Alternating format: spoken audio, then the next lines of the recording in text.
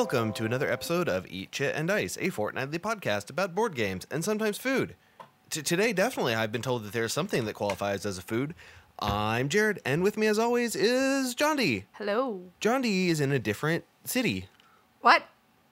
You're in a different city than I am. Yeah, well, I guess technically I am. Yeah. I'm in the town next to you, but Yeah. whatever. I'm in my house. How's that? Anyway, Yeah, you're in your house, and I'm in my house. what are we talking about this week, Jared? Okay, well, I don't remember what I said during the test recording, but I remember now. I wanted to make the episode title called More Monet, More Problems, because we're talking about art games, but only one of the games involves money. So, because we missed an episode, we're calling this one Absence Makes the Art Grow Fonder. Hee hee hee. Yeah, so obviously art games. And the first one we're going to The first one we're going to talk about is modern art, which is by Simon Games, or I guess they're pronouncing it Come On Games. Come on. Yeah. So, Come on. modern art Come is... on. Okay, are you Come done? on. Are you done? Okay. I'm just yelling. I'm just screaming in my house. Come on. Okay. This so, is a game by Reiner Knizia. It's an auction game. Yes. It's an auction game where each player on your turn, you're playing as the art gallery, I guess, auctioneer or whatever. And you're auctioning off pieces of art that come from your hand. All of the art in the game is by actual modern art style artists. So Which means some it of it's, looks real strange. yeah, some of it's pretty funky. But that's kind of how modern art is. So, Now, John D, hold on just a second, because I do need to say there is a version of this game that you can get that is that uses real 19th century art rather than modern art, but I think that kind of defeats the purpose of the game. it does. Because the purpose of the game is to try to trick other people into buying this. All right, I know art is subjective, but I'm just going to call this. You're trying to convince the other players to buy crappy art at inflated prices. I don't really And- feel like that's what the game's about. But Well, no, I mean, I'm kind of being a jerk about it, but that is kind of what it's about. I mean, I think it's just very thematic in the fact that it's an auction game where you're auctioning off art, and in an actual like fancy art gallery, then they aren't trying to trick people into buying the art. The people are there because they want to buy the art. I So guess in that's theory, fair. right? So in theory, the players you're playing as people that care about the art. Okay, but what I'm saying is, within the confines of the universe where this game is real, it doesn't make sense for there to be a version of the game where you can buy a Rembrandt painting. Oh, I would agree. I would 100% agree. That's all I was trying to say. Okay. Sure. It is. We'll go back to saying this is an auction game. You're playing as an auctioneer. You're auctioning off art in the form of cards from your hand, and there are four different types of auctions. There's 5 types of auctions, but one of them is not really a type of auction. But I have Okay, the rule book in right. front of me now, so I can read them off here. Okay. All right. There's an open auction, which is your normal auction where people just shout out bids. If nobody wants to bid on it, then the auctioneer can get the painting for free. Yep. There's I guess I was calling it the buy it now. Yeah, you were. Which is the fixed price auction, where the auctioneer names a price and it goes around in turn order, and you either get to say, yes, I want it for that price, or I don't want it that. The auctioneer can't say a dollar amount that it's more than the money that they have, because in this one, the auctioneer has to buy it from the bank. Yes. There's also what they call one offer auction, which is, I don't know, kind of strange. You go in turn order and you just say if you want to bid on the painting, you say an amount higher than the previous bid, or you pass. The auctioneer has the last chance to bid. I don't know, it's kind of weird, but if nobody bids, then the auctioneer gets it for free. Yeah. Then there's hidden auction, which is like everybody puts some money in their hands, and then you go 3, 2, 1, you flip over your hand and show how much money you have, and whoever has the highest bid pays. Yep. And in all of the auctions, when money changes hands from one player to another, then the player doing the auction gets the money. If the auctioneer is the one that wins their own art, then that money goes into the bank. Right. So they either get it for free on the 2 auctions that they get it for free, or they pay the bank. There's also a 5th type of auction, which is not really an auction. It's the double auction, which right. I was calling make it double. Is the joke that I said earlier, but it's not a good joke.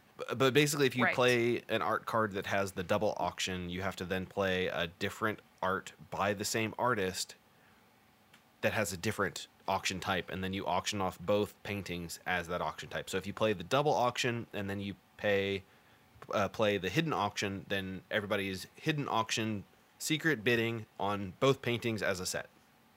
Yep. Or I guess in auction terms, as a lot.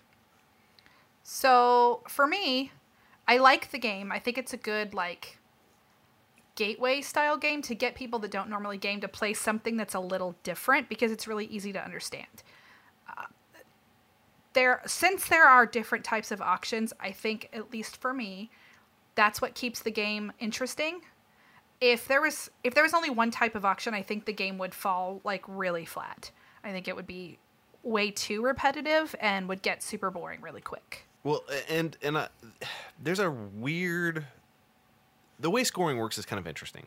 Yes. So at the end of the round, and the round is triggered by 5 or more paintings by the same artist being out on the table. So if there are 4 out already and you play the 5th, it triggers the end of the game, or a round.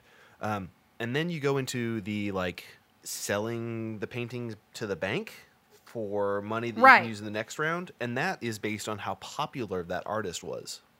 Yeah. So like if one artist, if like all 4 paintings were of one artist were sold, then that artist's value is going to go up, and it's the top 3 in the round whose value goes up in. Yeah, the most popular is worth 30, and these are thousands. Yeah. The second is 20, and the third is 10, and then everybody else is nothing. But that stacks. There's 4 rounds in the game, and that stacks. So Correct. Theoretically, you could have one artist be very, very, very valuable.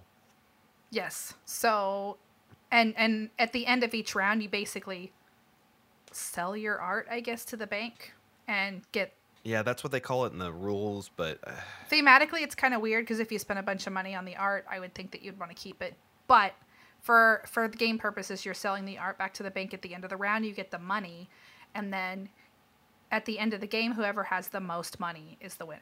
Yes, and if there's a tie, I don't remember what the tiebreaker. So in each round, anyway, there's a tiebreaker for like if 2 artists had the same amount of paintings out that turn. The artist on the value board that was closest to the left. Yes, that's right. And I feel like that's a super weird way to break the tie, but I guess it's as good as any. Yeah, and it does not look like there's a tiebreaker for who has the most money at the end of the game. I guess you'd just both be winners. Yeah, I guess so, because it doesn't say. I feel like the chances of there being 2 people that have the exact same amount of money are probably fairly slim. Yeah. I'm sure you're right, but it could happen. Right. Maybe it just wasn't ever seen in playtesting or something. I don't know. Well, this game is also super old. It's been around for at least 15 years, I think. Yeah. I'm not sure what the first publishing was, but I know it was like 15 years ago. Yeah, I played the game over a year ago at last year's BGG Con, and the version I played was very different. The art was older. It was still in my opinion, ugly modern art, but it's from 1992. Old. That was probably the version I played, was the 1992 version. Well, there you go. So when I said at least 15 years old, yep, it is. Yep, 27 it's a lot older years than old. Yep. Okay, cool. Well, I think it's an okay game. I didn't not have fun, but there were definitely parts of the game where I was like, well, I can't really strategize because I can't force other people to bid specific amounts on specific paintings. So I'm just going to lay down this and say a number and see what happens. Right. I think the strategy in a game like this is really just when you're choosing what art you're going to play to try to auction off, you're trying, I guess, to try to manipulate it in such a way that whatever you've been buying might become more valuable. I know. Alternatively, you could just force bidding wars between the other players and then lose every auction. Well, not every auction, but lose a lot of the auctions and Have a bunch of money. Not spend that much money. Yeah. Yeah. Yep. I know one of the. I think it was the final round. I think where I knew I had the most amount of art of one artist, and I knew if it made it around to me again before the game ended, then I was going to be able to play that last card and end the game before any of the other artists were able to catch up. So there's just a little bit of strategy there, but not a lot. This is a game where you have no idea if you're winning or losing until the end of the game. Yeah, because the money is hidden behind little player screens. Yeah. In fact, I think the whole game we thought that Kat was winning, and it turned out. I thought for sure she was going to win. Oh yeah, me too. But it turned out that you won. So it's just there's no way to know until the end of the game like who's winning, unless in your head you're actually like calculating how much they've gotten versus how much they spent. And if you do that, then you're way too complicated of a gamer. Yeah, for this kind of game, that's a bit much. Yeah, I agree. So moving on. The next game that we have is Bob Ross, Art of Chill. Now there are two, well, there's I think a third, but there are two major Bob Ross games. One of them I really like. The other one I think that I will keep my mouth shut about. And Bob Ross Art of Chill is the one that I like. Well, the other one, I don't remember what it's called. Bob Ross, Happy Little... It's in a pink box. That's like all I remember. Happy Little Accident. No, Happy Little... I don't remember. That sounds right. It's a party game. It's a drawing party game. And it's really, really light. It's almost not a game. It's fine for what it is. But this one is actually like a meaty game. Yeah. I would call this set collection because what you're doing is you have a palette in front of you that you can put down your paints on to paint a painting. And it has like a Ticket to Ride style. You collect the colors that you need, and then you play them down to paint features like happy little clouds or almighty mountains or wondrous water or, those things that Bob Ross would say. Yeah. And the trick here is it matters which order you paint them in. There's a lot of paintings in this. It says 15 double-sided painting panels. So there's 30 different paintings, and these are actually like paintings from the art of painting, and you have to paint them before Bob Ross paints them to get bonus points. Right. And you don't know. So with the set collection, the thing that's kind of tricky is when you know that one painting is getting ready to be finished and you're looking at the colors that you have on your palette, you don't know if the colors that you've been collecting are even going to be on the next piece of art, let alone in the combinations that you've been collecting them, because you have to. If you have phthalo blue in your palette and the next painting flips over and there's no phthalo blue, right? Oops. Right. So then you basically have to wipe everything that you've been doing clean. And that's both makes the game interesting and very frustrating, because basically everything you've done from the time that you painted your last painting until that point is completely worthless and you have to start over. So, take it as you will. That's both a plus and a minus for the game, in my opinion. So the basic rundown here is on your turn, you roll a die. And the die results will either be that Bob Ross does a thing. So you'd flip over one of the Bob Ross Chill cards that has different game-altering effects on it, and then you'd move Bob along his painting progress. Or it will give you a bonus action. So the actions that you can take is you can draw art supplies cards, which are paints and brushes, and it's the same card, which I really like that. So you can be like, okay, well, great, I don't need this orange anymore, but I do need the palette knife, so hooray, I can flip it around. They're not double-sided, but they're halfsies. Yeah. You can also apply paint to your palette, which means you play the cards down from your hand onto your palette into the, there's two palette zones that you can, you're mixing and matching the colors to paint the painting features. You can wash your palette, which is what you have to do when you screw up. You can sweep the art supplies cards, which just means to reset the draw pile. You can earn a technique card. Now, this was interesting. So to earn a technique card, if you have 2 matching cards, you can discard them so that in the future, if you use those things, you get a bonus. So if it's like, okay, I've got a bunch of extra orange cards in my hand, and I know I keep using orange as an example, but let's just go with it. I've got a bunch of extra orange cards.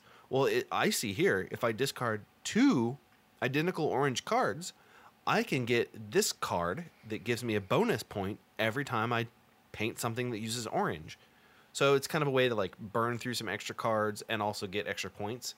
When we played it, John D was the only one that did that.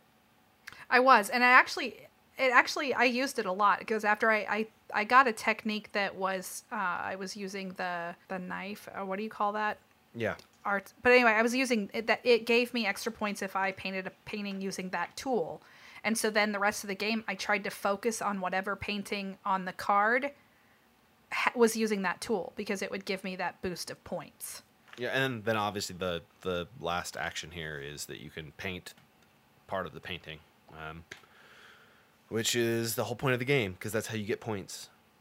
So you get points based on how many colors you painted with, not how many like blue cards you used, but how many colors that it takes to. Like, let me look at an example here. Happy Little Trees needs green, brown, yellow, and a fan brush. So that would be worth 3 points because there's 3 colors. If you were the first person to paint that feature on the painting, you would get bonus points. 2 bonus points if you're the first, 1 bonus point if you're the second. And if you paint that feature before Bob Ross paints it, when he moves on his little painting track, you also get bonus points for that. So there's a lot of ways to get bonus points. It's the first to 30 points. Yeah. First to 30 points wins. And that's the person who's the most chill. Yeah, whatever. Some of the themey parts of this game are a little stupid, but I like it. The game itself is great, and it is really cute. There's a little Bob Ross meeple. Yeah, I think the themey things kind of add to the game, to the cuteness of the game. Like, I don't mind when games do that. I mean, like, I know Bob Ross said things like happy little clouds and happy little trees and stuff like that, but it is a little bit silly to be like, all right, on my turn, I play down my phthalo blue, my cadmium yellow, cadmium orange. Cadmium yellow. I play down my sap green, and I use my fan brush to paint an almighty mountain. Like, all right, just Oh, so does that mean that this game can't be a role-playing game if you try hard it can enough? be, John D. It absolutely can be. Or just that you didn't want to bother trying hard enough. I didn't want to roleplay as Bob Ross. That's fair. I was role-playing as me watching an episode of Bob Ross, The Joy of Painting, and painting along at home. But actually, that raises another problem that I have with this game, because if Bob Ross is painting these things in a very specific order as he moves along the track at the bottom of the painting, where do you get off painting that cabin before you paint your trees? Right. You can't skip ahead here. Maybe you watched that episode before. It's a rerun, yeah. I mean, I think most of the episodes I've ever seen were reruns by the time I saw them. Well, all of them are reruns now. Well, yeah. I find his show really boring, but that's probably it's supposed to be. I know. That's why it's chill. Yeah, I think my grandmother used to watch them and paint along with him. Well, I got to tell you, one of my lifelong dreams, and I have looked into this, is to own a Bob Ross original. Really? Yeah. Is that a challenge for people that purchase birthday and Christmas gifts for you? Sure, but you should probably know that they range from $5,000 to $15,000. Oh, yeah, I figured. So, yeah, if you want to buy me a Bob Ross original, I'll get you a knockoff. Yeah, right. Well, you can get on eBay, you can get, like, you and I painted a painting while watching an episode, and it kind of looks like the one on the show. Like, people will do that, and they'll sell them, and it's, like, in the style of Bob Ross. Like, all right, no. I want a real one with a certificate of authenticity, and I have seen them, and they are, like I said, $5,000. Well, if you're really good, maybe someday Santa will love you enough to give you one. Yeah, okay, great. I don't know who publishes this. Big G Creative. I know that the design group Prospero Hall did the design work on this. And you can buy it at Target, and it's like $25. I would absolutely recommend this. Yeah, I would too. Big G Creative is the same company that did the breakfast cereal game that we thought was hilarious. Okay. All right. Well, there you go. Um, yeah, I know at one point Target had they had a bundle deal, and this is long gone.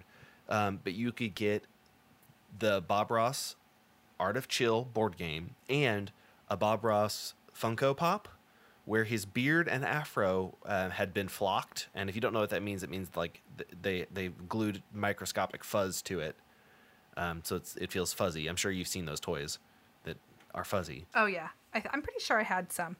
A lot of like vac trays back in the day had that weird. Oh yeah. You were absolutely right. Yeah, so that they were like velveted. Right, and then after having it for a long enough time, it would start wearing off or being like super gross looking. Yeah, but you're not supposed to open your Funkos anyway. You're supposed to leave them in the box. Well, I think it depends on the reason that you have the Funkos, but yes, there are plenty They're of an people. investment for the future, John D. Just like Beanie Babies. Sure. Yeah, whatever. So moving on from Bob Ross. Yeah. I'm not entirely sure I'm gonna say this correctly, but I'm gonna try. The Okay. next game that we played was Atelier. Yeah, you did it. Yay! So Atelier, the Painter's Studio yes. by AEG. Yes. It is a dice game. And the basic rundown, in my head, I'm getting two games mixed up, Jared. So can you Yes. talk about how it's played? Yeah. You have, yes, like Johnny said, it is a dice game. So you have, I want to say it's 5 dice. Well, hang on. I can check. I guess it's 4 dice. Okay. So you have 4 dice. You, at the beginning of your turn, roll all of your dice. Well, at the beginning of, okay. At the beginning of your first turn, you'll roll all your dice. And Yes. then you'll allocate them as you choose. So on a die roll of a 1 to 2, and I'll explain what these things mean here in a second. On a 1 to 2, you will place a student. On a 3, you can move between 0 and 1 students. On a 4, you collect paint. On a 5, you paint a painting, and on a 6, you gain any 1 paint. So those are the like things that can happen. Place a student. You have 4 colors available. There's blue, green, red, and yellow, and those are in piles, just kind of like out in the wilderness somewhere. I don't know. It doesn't really make sense. I guess they're at a store, and you're sending the students to go fetch paints. But then they have to go stand in line, because the way that placing works is if you have the majority on a color, when you use action number 4 to collect a paint, you collect paints in every paint that you have a majority. So you would want to use action number 3 to move students around to your benefit so that you can maximize your majorities.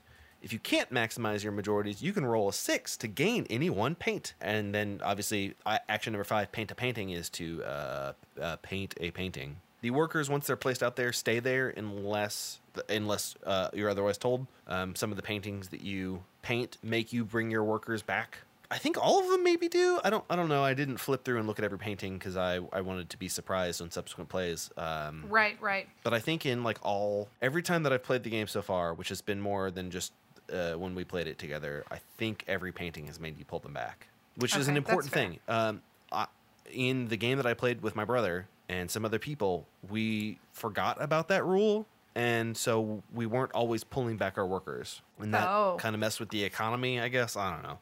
Yeah, I think that would greatly change the outcome of stuff, like a lot. Yeah. There's also another thing you can do, John D. Do you remember the other thing you can do? If you don't like any of your dice rolls, you can just trade in a die to get an inspiration token, which can then be spent. 1 inspiration token can be spent to re-roll a die that you don't like the result of. Yes. 2 can paint a painting without using a die. And 3, you draw a patron card, and patron cards at the end of the game give you bonus points. Yes, I don't think we did any of those things. Or maybe I drew 1 patron card. Yeah, you had you start with 1, and I don't think you ever used any of your. I don't think you ever gained an inspiration token or spent an inspiration token. I don't think I did either. You were getting dice rolls that were beneficial to you. Yeah, mostly. But not. So, I mean, I guess sort of. Like, it was still, the dice weren't quite right for me to get what I needed to win the game. I think that's just part of playing a dice game, is that they're almost entirely based on luck. There is some strategy in the fact that you kind of know what you want to try to do and hope that you can do it, but there's not a lot you can do, especially in this particular game, to mitigate those dice rolls other than, okay, well, I'm just going to completely throw this away and do the inspiration token or whatever. But there's just, I mean, it's a dice game, and I love dice games, so I'm really okay with it being mostly luck based. But the dice weren't as much there for me as I had hoped that they would be, if that makes sense. Yeah. So I want to say something about this game that we will be revisiting when we talk about the next game. This game uses a bunch of like classic public domain art. Like, do you remember the painting from Ferris Bueller's Day Off? Oh man, it's been a really long time since I've seen that. It's fine. Just say yes. Yes. Great. There's also like, what is this? This is a Van Gogh. These are real paintings.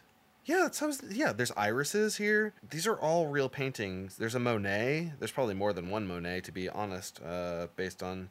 There's just a lot of... These are real paintings. Yes. These are, like, legitimate real paintings. And it saved AEG a butt ton of money because they didn't have to pay for art. Probably. There are 40 oversized painting cards that showcase magnificent works of the 19th century.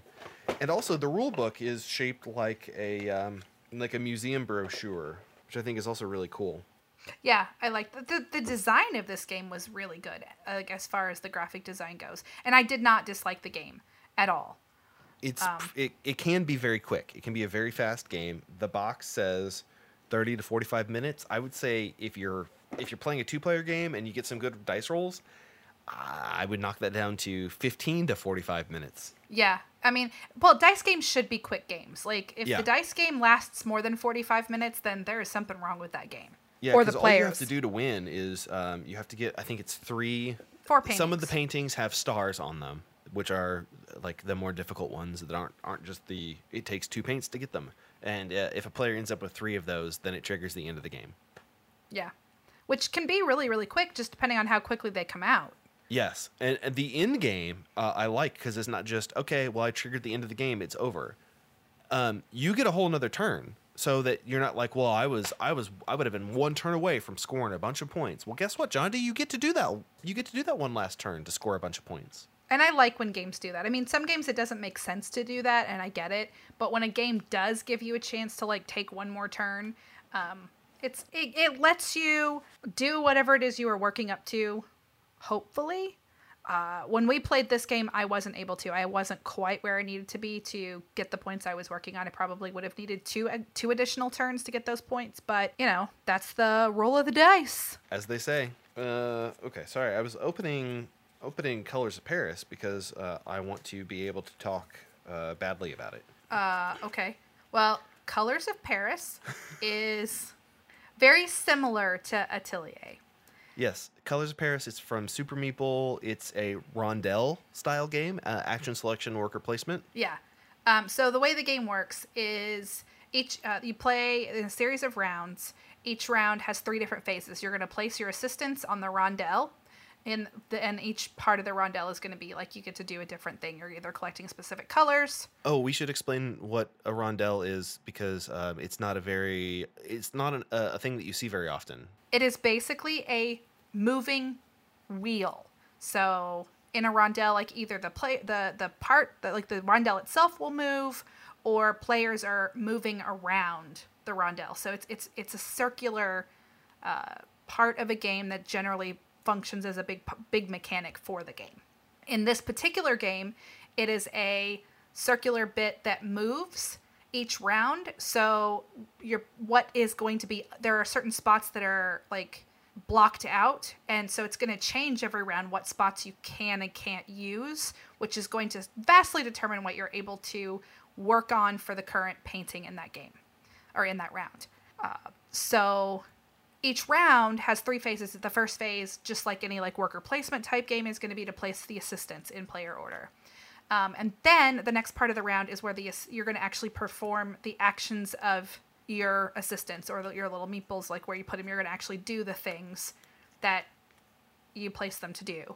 And then you're going to prepare for the next round by taking all of your dudes back, I think, but 1. Yes, you have to leave 1 out.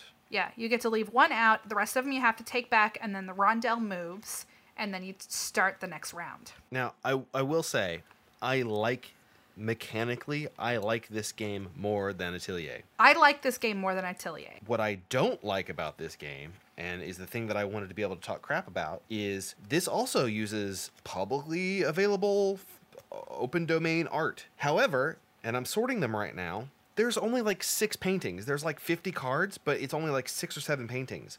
Why? Yeah. Super Meeple. I don't know. These were free for you to use. Like, as far as I know, and I could be wrong, you don't have to pay for this art. So why did they use so few of them?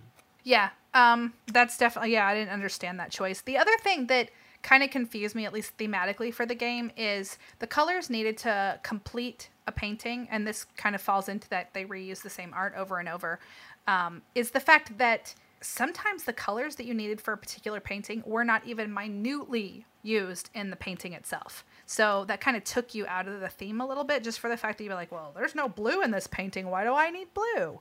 And it's basically because there's all those colors in the game, but they reuse the same art over and over.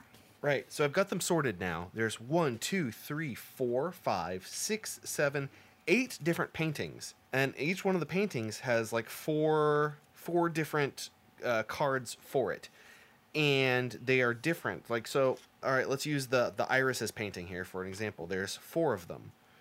And all 4 of them are different. So there's one that's 14 points, 10 points, 16 points, 12 points. And I'm looking at the colors that you need for them. And, yeah, I don't know how did they just like randomly assign these colors to this art? Like, okay, I look at this and I'm like, all right, I need 3 yellow to paint this. All right, let's look at it. I guess there's yellow there. There's a little bit of yellow there, but there's, yeah, I don't know. I don't know why they didn't pick more art. Was it a licensing thing that I just don't understand? Yeah, I can't answer that, obviously. This game for me is like a 7, but it would be a 9 if it weren't so repetitive with the art. You know, if I'm trying to collect different paintings here to score points, there's a potential that on an entire playthrough of this game, every single one of the paintings that I paint is the same painting. Yeah, there is that potential. So the game kind of, in some ways anyway, reminds me a lot of Scoville. Yes, because you have to like level up your stats of collecting paints and mixing paints, and the mixing paints you have to do to get those secondary colors. Yeah, which if you haven't played Scoville, we've talked about it in some previous episodes, but basically you're growing different peppers, and you have to have certain combinations of peppers to get some of the higher scoring peppers. And it's a worker placement. So in that respect, it reminded me a lot of Scoville. A big problem for me in this game, and I did really, I mechanically and gameplay-wise, I did like this one more than Atelier. But a real problem for me in the game is that you can earn more workers. I think you start with 3 workers. Yes. And you can earn more workers. And I never really felt overly compelled to do what I would need to do to get those extra workers, because you can get up to 6 workers, which I can't even imagine having that many. I struggled. I got 5, and I struggled finding things to do with them. Right. There's only so many things you can do in the game, and they're limited each round. So, like, I think four workers at the most would be useful. Beyond that, you're struggling and just being like, oh, I'm going to do this thing, but I don't really need to do this thing. Yeah, there were a couple times that I threw away workers just to block you from being able to do actions that I knew you needed to do, but I didn't need to do. Right. And then that becomes more of a take that style game, which I don't think that it was intended to be in any way, shape, or form. I don't think it was at all. So for me, that was one really big issue of the game, because I didn't really feel compelled to try to get those additional workers at all. And even with just my 3 workers, I still was able to do most of the things I was trying to do, and I was still throwing away paint, because you could only have so much paint at a time. And even with those 3 workers, there were times that I had way more paint than I needed, and I was throwing that paint away because I didn't even really have a thing to do with my 3rd worker. So I think that was a bit of an issue in the game, at least for me. Yeah, I think the game itself is great. I think that it is, out of all of the games that we're talking about in this episode, I think this one is probably, I want to say, and I think Johnny's going to have some objections with this, I think this is the best actual, like, game. Oh, no, I would agree. Okay. Of these 4 games, it's probably my favorite. So in this particular game, and that, I think it's the case, was kind of, actually I don't know that it was the case in any of the other games we played. This particular game, the first player has a huge, huge advantage. And you can steal the first player from other people, and I probably should have utilized that more than I did, because the first player has a huge advantage. Yeah. So one of the things that happens, first of all, is you have to leave one of your players out on the rondo, one of your characters. And I think that is a fine mechanic, but being able to also then go first and say, okay, well, I've already got a dude that I left here last round that's blocking what everybody else needs to do. I'm the first player. I see that everybody else is waiting on a blue because they need blue paint to win. So I don't need blue, but I'm just going to put my dude in blue because I go first and it's not going to hurt me to have blue. I can just throw it away at the end of the round. So one of the spaces lets you get the first player marker, but then you also have to take a paint that is worth negative points if you choose to use it. Now, that paint itself counts as a wild, so there is a benefit to using it, but it's also like a negative 2 points at the end of the game. Yes. So you kind of got to balance, like, do I want that, or do I want to not ever be able to paint anything because I can't get blue paint? Yeah. The by far the most valuable spot on the worker placement board was the imitator one, because it allows you to copy the action of any assistant on the board, including any of those of your opponents. Yes. And yes, that one is good. And that one is basically going to be taken by the first player every single round. So if you don't want to have those negative point paints, then you're not going to get that first player marker, and you're going to generally not get that imitator spot. Again, the first player has a huge advantage, and if you play this game, I would stress that you should definitely utilize the taking of the first player token more than I did. Yeah, I think that's fair. All right. We had a little bit of a disagreement about whether we should include this, so I'm just going to very quickly mention a game that John D has not played, but is a game that I love, but because we didn't play it together, and John D has not actually played it ever, we didn't really want to include it as one of the featured games. But it fits in with the theme of the game and theme of the episode. Yep, that's what I meant. And that is Oink Games published a party game called A Fake Artist Goes to New York. The idea here is that everyone but one player knows what they're supposed to be drawing. So you've got little cards that I've written Finding Nemo. All right, I hand those out to everybody, except on one of them, I wrote some scribbles or an X or something that indicates that you don't know. You're the fake artist. And then I say something like, okay, it's a movie. Now, everyone in turn order, which turn order is nebulous, whatever, you just decide what your turn order is, can draw a single line on the drawing, a single continuous line. So once you pick your pin up, your turn ends. Everybody gets 2 turns. At the end of everyone taking 2 turns, the fake artist can either say, I'm the fake artist, I know what this is, it's this, and win, or at any point people can say, hold on, you don't know what's going on, we suspect you, and then at the end of the game you can say all right, you're the fake artist, you don't know what this is, caught you. And it's a party game, but it fits in with the theme of this game and the episode, and it is definitely one of my favorite party games, so I just wanted to talk about it. It's available at Target.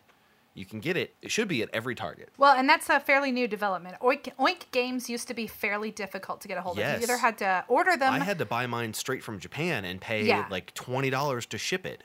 Or you would have to wait until they come to Gen Con, and I think maybe. They do now, yes. So you could pick them up at Gen Con, and that was about the only times that you would be able to get the game. But Fake Artist, it has been on my list to try for a long time. I think every time it's come up as a game that we want to play, we really haven't had enough players. So well, hopefully we can play it at a holiday party that's coming up in the next couple of weeks, and then we can do a brief update about it. Yeah. I think that would be a good idea, because it's definitely on my list to play. But I haven't played it yet. It's always on my list to play. Right. And well, since I haven't played it yet, I really can't comment on whether or not it would take a spot above any of my current favorite party games. That's fair. But we did a cool thing this past weekend that had nothing to do with board games. It had something to do with board games. Did it really? Mm-hmm. I mean, we did play board games that day. Yep. But kind of what's kind of big, I think, going to become a yearly thing that we do is we went to look at Christmas lights. John D's hyping it up, but we went to look at Christmas lights, but like fancy Christmas lights. So we live near the only town in all of the United States that is named Santa Claus.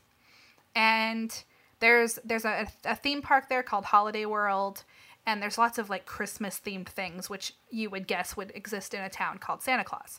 So Holiday World actually funds this really, really fancy, really kind of cool like light display every year. And it's fun to drive through.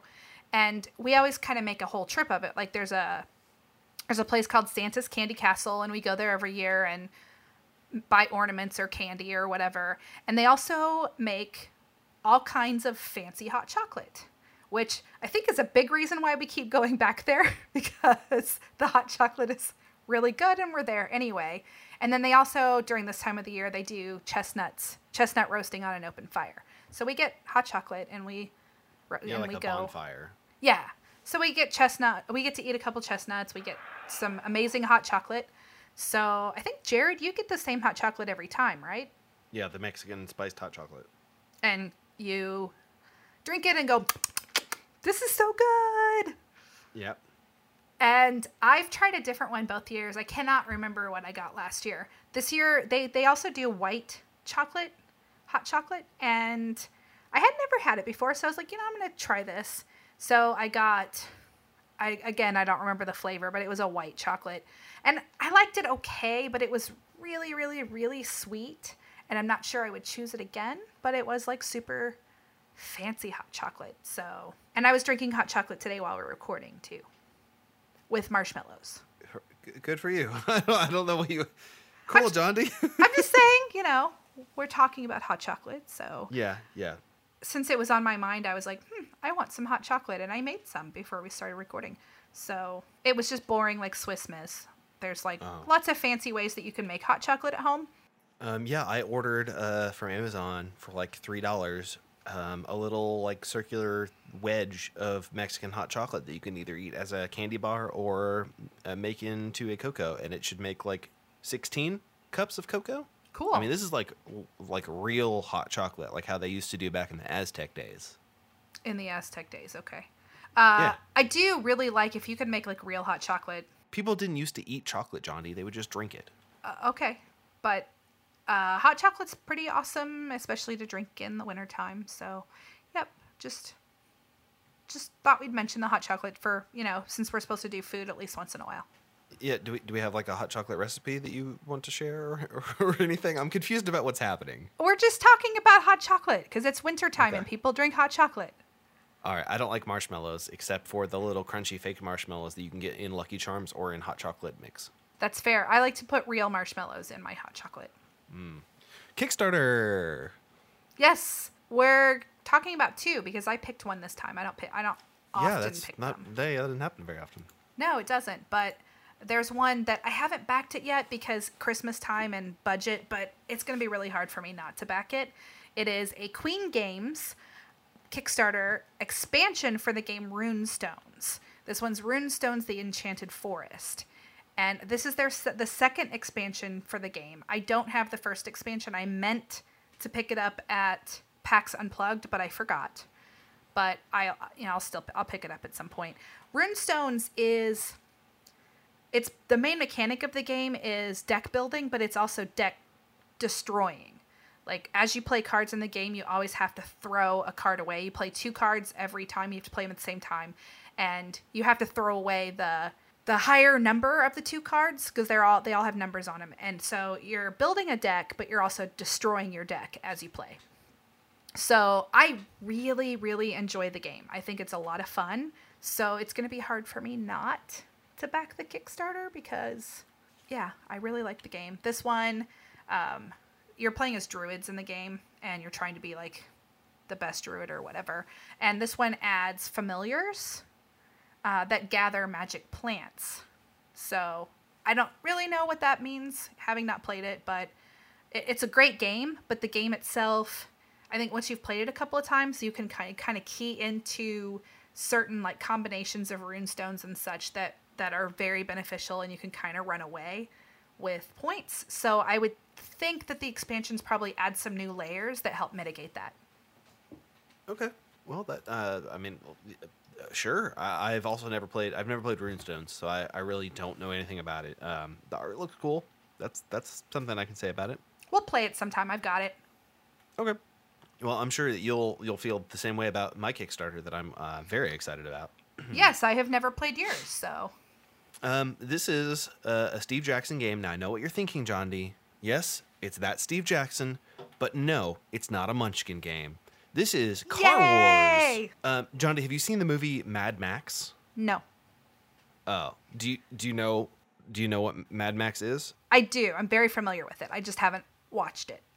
All right, so basically, imagine cars from Mad Max, but like if it was NASCAR instead.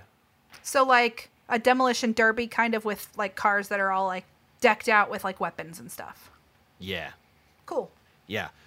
So this was a stretch goal that they promised during the first Ogre Kickstarter campaign all those years ago, that they would try to make a new version of Car Wars. That was 6 years ago. So they've done 6 years of design, development, playtesting, and now they have made Car Wars 6th edition. Well, they claim that they did 6 years worth of this. This is technically a miniatures game, but I know a lot of people that played older versions of Car Wars would just take, and myself included, would just take Hot Wheels cars and Matchbox cars and just glue like Warhammer weapons to them. Because that's hilarious. Yeah, right. But this one comes with, you can get plastic miniatures for the cars. You don't have to do that, of course. You can still do it the old school way, and instead of adding on the miniature sets, you can just supply your own Hot Wheels cars. Having said that, though, the add-on miniature sets do come with some new cards and new car models. There's also a playmat that is a neoprene 2-lane highway, 4-lane highway, I guess, really, because it's 2 lanes on both sides, and like a desert thing. This is a dice chucker at the end of the game. At the end of the day. So if you're not into dice chucking miniatures games, this is probably not for you. But if you love the idea of that scene from Cars 3 where they were at the demolition derby and the school bus was a bull, just change that to guns, just like how Mater had guns in Cars 2 for some reason. And right. Wait. It makes me think a little bit. Cars 2 also. Hold on. Was that bull? That may have been in Cars 2. Anyway, Mater had guns in Cars 2 for some reason. So I haven't played the game. I obviously haven't played the game, but when you're talking about it, it reminds me a lot of like when you're driving around in Borderlands and like the bad guys are like coming after you and you have weapons on your vehicles and trying to destroy each other. It kind of reminds me of that, at least from the sound of it. Yeah, it's exactly that, except Steve Jackson made it. Right. And it's not a video game. Right. So I'm super into Ogre, which is another miniatures game that he made about futuristic tank warfare. And I have played Car Wars, although I haven't played this new version. But I can't see any problem with it other than the price. So it's a miniatures game. It's a little bit expensive. The top pledge that you can get is $1,200. Oh my God! Don't do that. But yeah, it's shaping up to look like a pretty good campaign, and I like older versions of Car Wars. I can't imagine that I'm not going to like this. All right then. So go forth and spend your soon-to-be-had grandma dollars on some Kickstarters now. Yeah. I mean, do what you want. I'm not in charge of you, but yeah, I guess if your grandma wants to get you a Kickstarter gift card. Or, you just know grandma's going to give you money. Yeah, they really should. That'd be cool. Yeah, although it'd be kind of hard because, it's not Kickstarter that's getting the money, it's companies. So, I don't know. Logistically, it'd be tricky, but it could be done. It'd be kind of cool. Yeah. But anyway. Well, I can see myself spending way too much money on this with all these add-ons. But until next time, John D. You can eat chit and dice. Okay, bye.